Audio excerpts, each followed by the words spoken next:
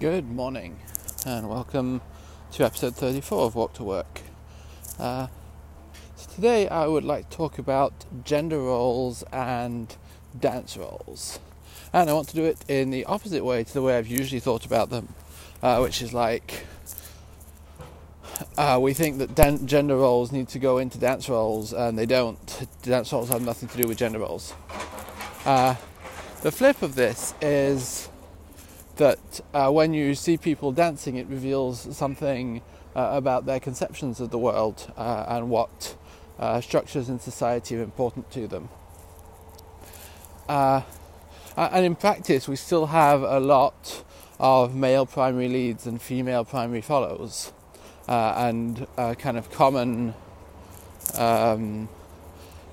knowledge is that women do the following role and men do the leading role.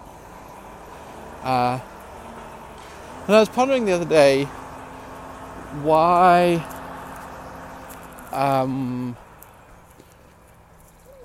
especially dude mask presenting people, when they, or mask people even, when they follow, they tend to not be very good at it.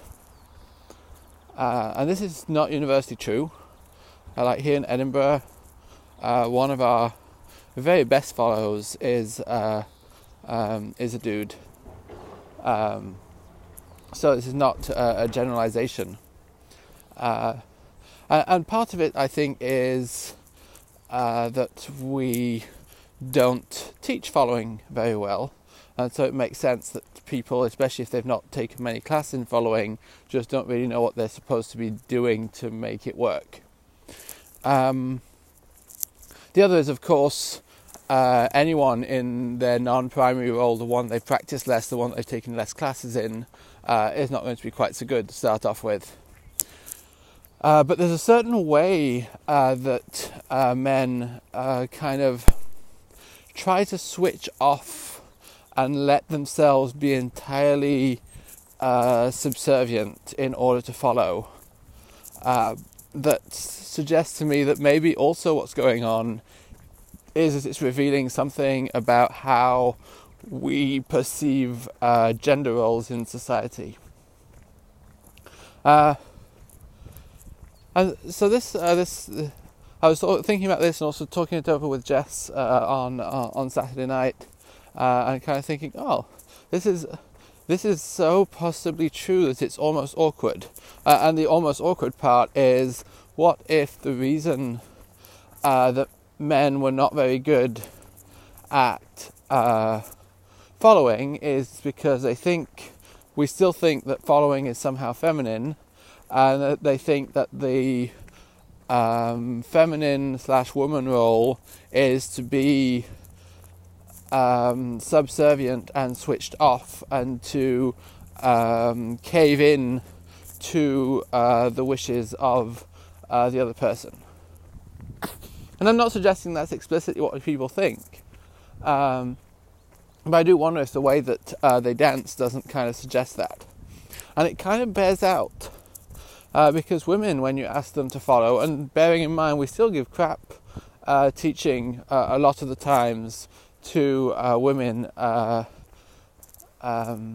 teach them to follow, they're able to carry out the following role, and possibly my view of what the following role is tinged by my own gender norms, misconceptions, whatever. But they're able to... My interpretation of it is that women, when they're following, are able to present subservient to a certain extent, while making very active and conscious choices to make that happen.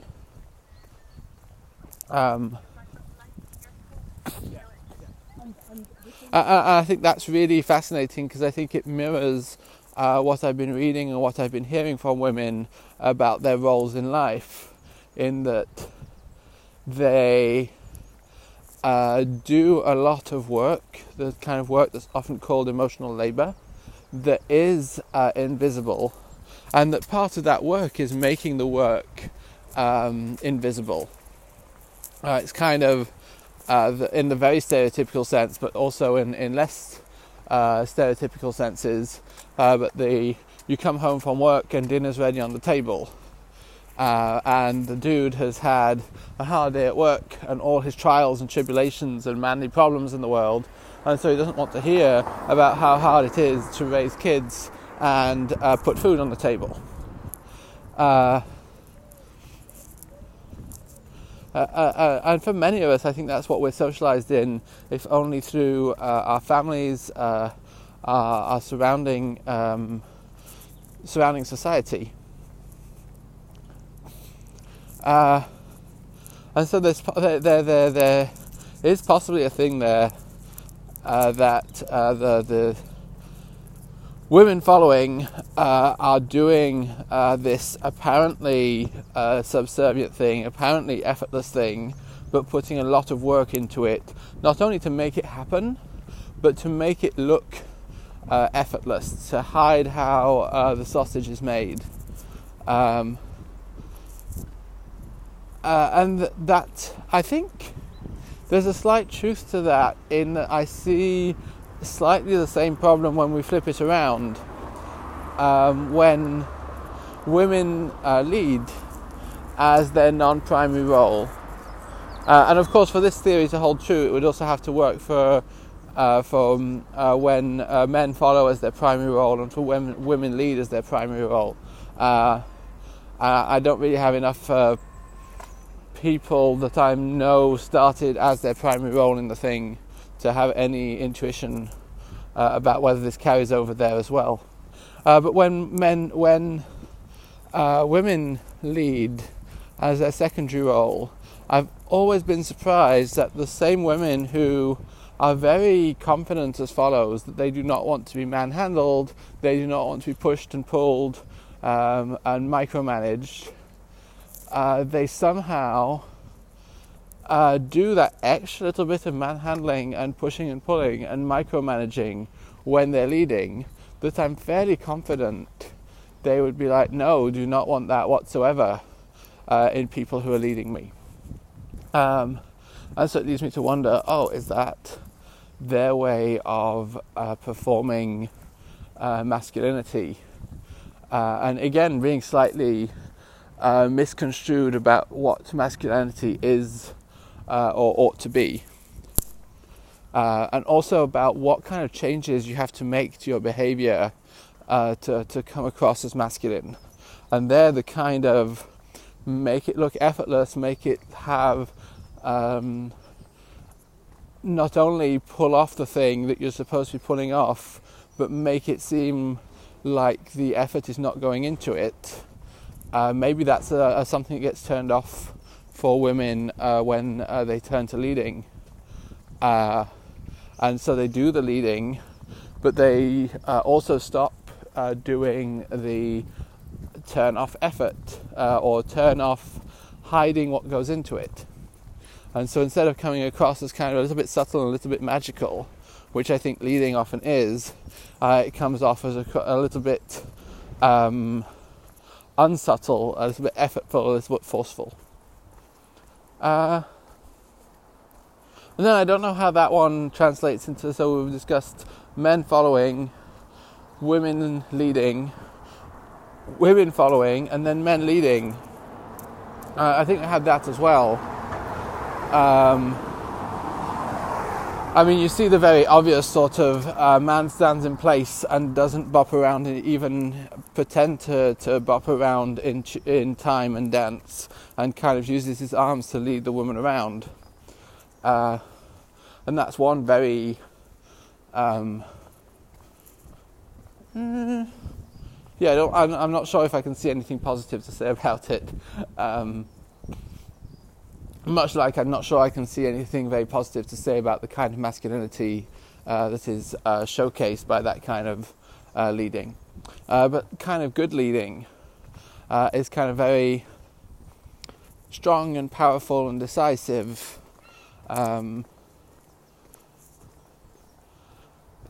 While at the same time being sort of leadership that owns up to being leadership. Here's the thing that we're going to do, and I'm going to inspire you that this thing is so great and musical. That's the thing you're going to do with me. I guess at the moment when I'm thinking of leading, I'm thinking mainly of Lindy Hop in my head, and of white Lindy Hop as opposed to black Lindy Hop, which makes limited sense. And so just thinking about this, I'm thinking, oh yeah, the way that we perceive gender roles and the way that we enact those perceptions is both really subtle and really pervasive, and really gets in the way of dancing. And so the full circle of this with, like, say, last week's episode, and I talk a big game of, oh yes, African American gender roles, black gender roles, very important in Lindy Hop and blues, and they are.